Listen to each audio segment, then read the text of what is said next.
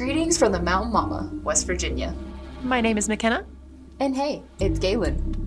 And you're listening to Living Lore. This week, we're going to be discussing the strange killings that happened in Fayette County, West Virginia in the 1960s. This case remains unsolved. The crimes committed in this case may be disturbing for some listeners, so please proceed with caution. Strap in, folks. It's time to discuss the Mad Butcher of Fayette County.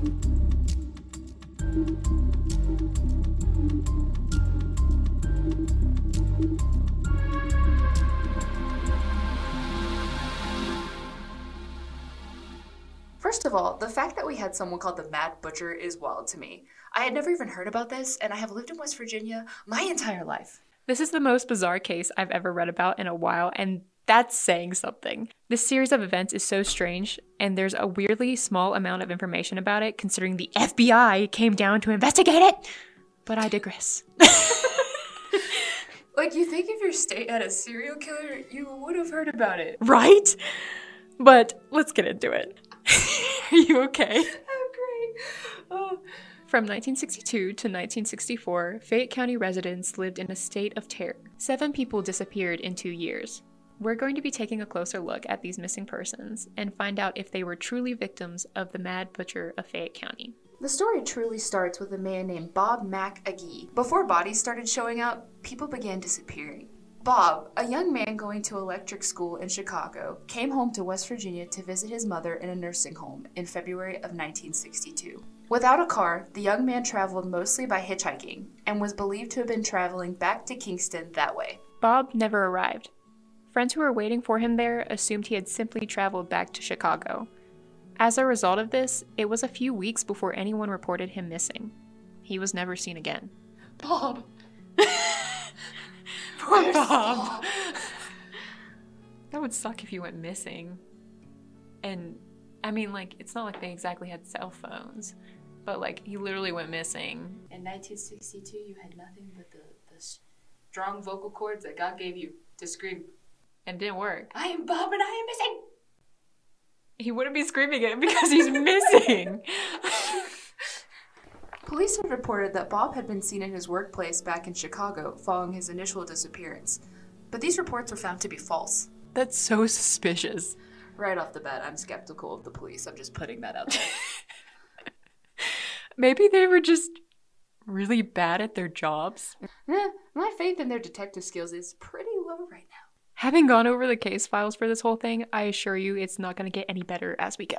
Still great. The next man to disappear from Fayette County was 76-year-old retired railroad worker Ernest Esker Slick Gwynn. On July 3rd, 1962, Ernest left his hotel at 9 p.m., stating he would return the next day. At 9:30 p.m., he was seen at 4 Minute Diner.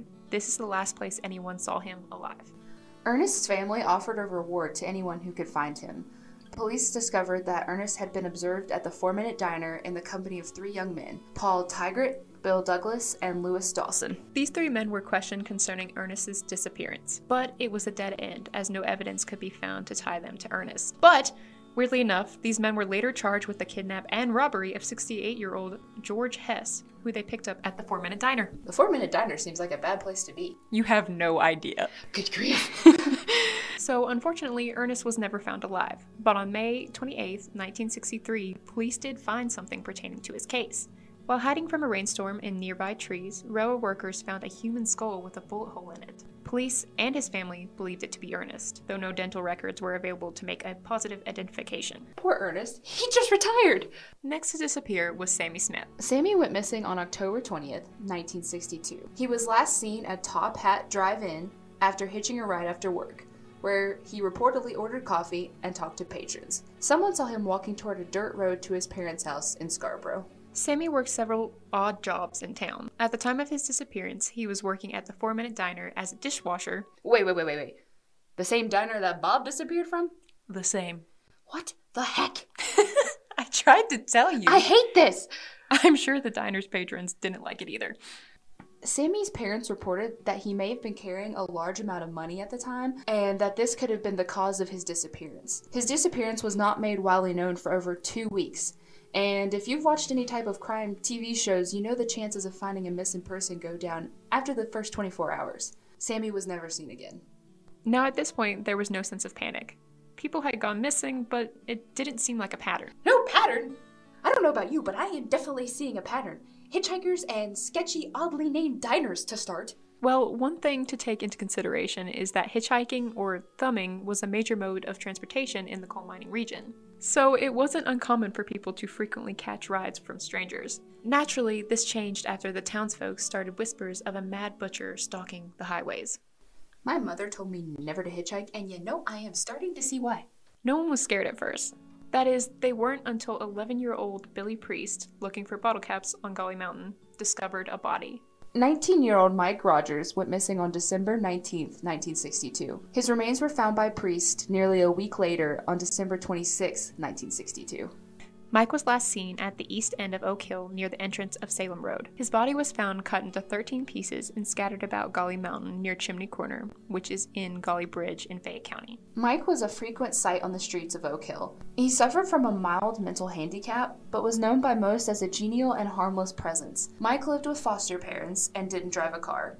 He mostly hitchhiked. On the day of his disappearance, he went to dinner at home, but left again to go to Oak Hill to buy cigarettes and see the Christmas lights. Mike was last seen walking alongside the road by a local resident, Jimbo Moore, who he asked for a ride. Moore had to run errands, but promised to be back in an hour to pick Mike up. Moore returned 30 minutes later, but Mike was no longer there. Mike was gone for about a week before his body parts were found. The autopsy report stated Mike's death was 48 hours prior to finding his remains, but this was later changed to between 6:30 p.m. and 2 a.m. on the day he disappeared. Mike was found to have been shot in the back of the head with a .22 caliber firearm. So he had not been alive when he had been dissected. Some internal organs were not found on the scene. His organs? Yeah, but that could have been from the killer or from wild animals, depending on when he had been left out there. Mike's body showed signs of being frozen and thawed.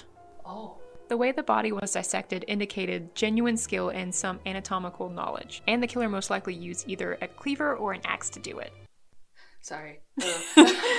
Yeah, I know. None of Mike's personal items were ever found, but a plastic bag and a duffel bag were discovered with his remains. The duffel bag contained some of the body parts and had the name J.L. Howard, Army issue, etched on it. Police obviously immediately set out to find the man whose name was etched into the bag filled with the remains of a murdered man. When they found Howard, he claimed that he had lost the bag years ago, so he was ruled out as a suspect. Should I mention that this duffel bag magically disappeared from police custody? I definitely feel like that's something worth mentioning. Nothing about this makes sense. I feel like I am trying to put a puzzle together, but the pieces are like from 4 different puzzles and intense 1,000 plus piece puzzles too. None of that ages 10 and under stuff. To get back to the story, naturally, the finding of Mike's body caused a panic. People were begging loved ones not to go out after dark and to stop hitchhiking. The panic only grew when Lou Lewis Bennett, a 40-year-old man from Oak Hill, went missing on July 27, 1963. His remains weren't found until more than 2 years later, in September of 1965. The body was found along the railroad tracks in Minden, a town in Fayette County. Now here's where things get bizarre. As if they weren't already. True, but hear me out. Bennett's body was believed to have been blown to pieces by dynamite. Like, dynamite? Yes, dynamite. However, it wasn't a secret that Bennett was a depressed and some would say even mentally ill man. So it is unclear if he committed suicide or was a victim of the Mad Butcher. The next person to disappear was Shirley Jean Arthur. Arthur was a 33-year-old Oak Hill native who went missing on November 22, 1963. He was last seen hitchhiking a ride from his home in Sophia to his parents' home in Mount Hope.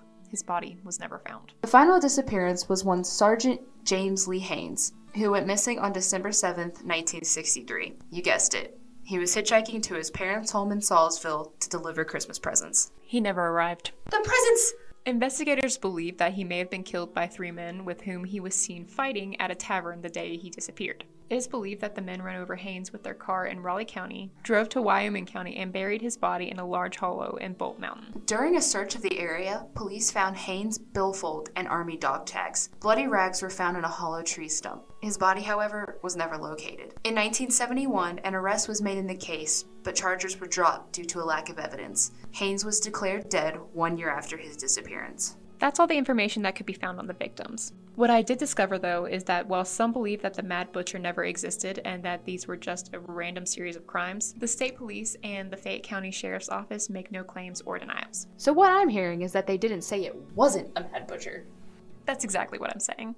The idea that the Mad Butcher was indeed real began to settle even more in 1964 when the case's first and only suspect, a gentleman named Hugh Montgomery, was arrested at a local hospital. According to reports, Montgomery, once an Air Force physician, would go to hospitals demanding that they hire him as a doctor, and when they told him to leave, he would come back with a sledgehammer and begin to smash things.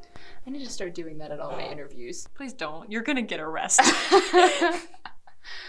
What do you mean I can't be in a drive-through window? Begin smashing chicken nuggets with sledgehammer. There's a reason why this guy was a suspect, and this is the reason why. He's extremely hostile. What do you mean I can't be a doctor? Oh, Hugh. Oh, Hugh. Following a search of Montgomery's home, police found 3 guns, a knife, and a meat grinder. I don't know how those are related. I feel like it shouldn't be a crime if you own a meat grinder. I mean, like, people own meat grinders. But what was the intent of the meat grinder? I don't want to know. Guessing it was malicious. I don't want to know. Anyway, Montgomery admitted to several murders, stating that he had only killed people in self-defense, but made a point to mention that he was not the Mad Butcher. So much wrong with this. After questioning him, police found that Montgomery was reported to be at an Air Force base in Ohio at the time of the disappearance/murder of Mike Rogers. Montgomery came from a wealthy Fayette County family. Following his arrest, he was sent to the hospital to be examined. It was reported that he was diagnosed as being paranoid and homicidal with homosexual tendencies. Who saw that coming? It's literally every episode of Criminal Minds. I mean, I'm sorry, but you just can't trust people with meat grinders. Malicious intent. Malicious intent. Every restaurant owner. Malicious intent. Gosh, okay. I rest my case. Anyway. Montgomery was never charged in the Mad Butcher murders. So in conclusion, 7 people disappeared from Fayette County from 1962 to 1964. Only 2, not counting Ernest, were positively identified. And many people believed the only true victim of the Mad Butcher was Mike Rogers. Which I honestly don't think is true. Oh, I definitely think there were more victims. You don't just kill one person that way. We both took a serial killer class. And we took it together. Yes, we took it together, and it just doesn't happen that way. And that is a great segue into my favorite part of the podcast, time to discuss conspiracy theories. Whenever you say conspiracy theories, I just feel like little twinkles from conspiracy fairies need to rain down. Yes, okay. Okay, here's where things get even stranger than they were before, if that's even possible. How? Granted, this was 1964, but locals had some wild theories about who the Mad Butcher could be. In August of 1964, James D. Davies wrote an article about the Mad Butcher entitled, "Mad Butcher Now Stalks Oak Hill, West Virginia Streets." It highlighted several theories residents had about who the killer could be. One resident was sure the butcher was a mad scientist. Specifically, a large city scientist who could come to Oak Hill often, seeking human material to experiment with. This resident backs up his claims by stating, "The guy that knew most of the missing men told me they all limped. So I figure the butcher must be some kind of doctor who wants people to experiment on." How he came to this conclusion that it was a crazy doctor experimenting on humans based on the offhand comment that some of these men limped, mind you, I will never understand. They limped, Kenna. Obviously, it was a mad scientist. Oh yeah, obviously. One youth thought that the butcher was a Dr. Jekyll/Mr. Hyde type, a peaceful, law-abiding citizen who occasionally goes on a psychotic binge possessed with the urge to kill. Other locals looked to their neighbors. Several theorized someone local could be committing terrible acts and then committing the murders so the information wouldn't get out. Whoever the Mad Butcher truly was, they were obviously smart and skilled. One unsubstantiated claim stated that whoever committed the murder was familiar with dissection. It was believed that the bodies were drained of blood and cleaned before being cut up. The scientist. Stop! No scientists! Well, I guess it could have been a scientist. Who even knows? Honestly, no one.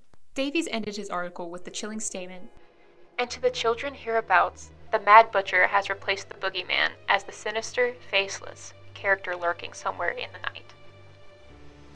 Ugh. Jeez. That's spooky. The true identity of the Mad Butcher is still in question to this day. This mystery, for now, remains unsolved. Thanks for listening to Living Lore. a production of The Scenic Route, sponsored by Loot Press. If you like what you hear, please remember to like and share on Spotify or your favorite podcast provider. Or you can check out our Twitter or send us your own spooky story at LivingLoreWV and LivingLoreWV@gmail.com, respectively. Thank you for your support, and we'll see you next time when we travel to Babcock State Park to discuss the chilling case, Murder at Cabin 13.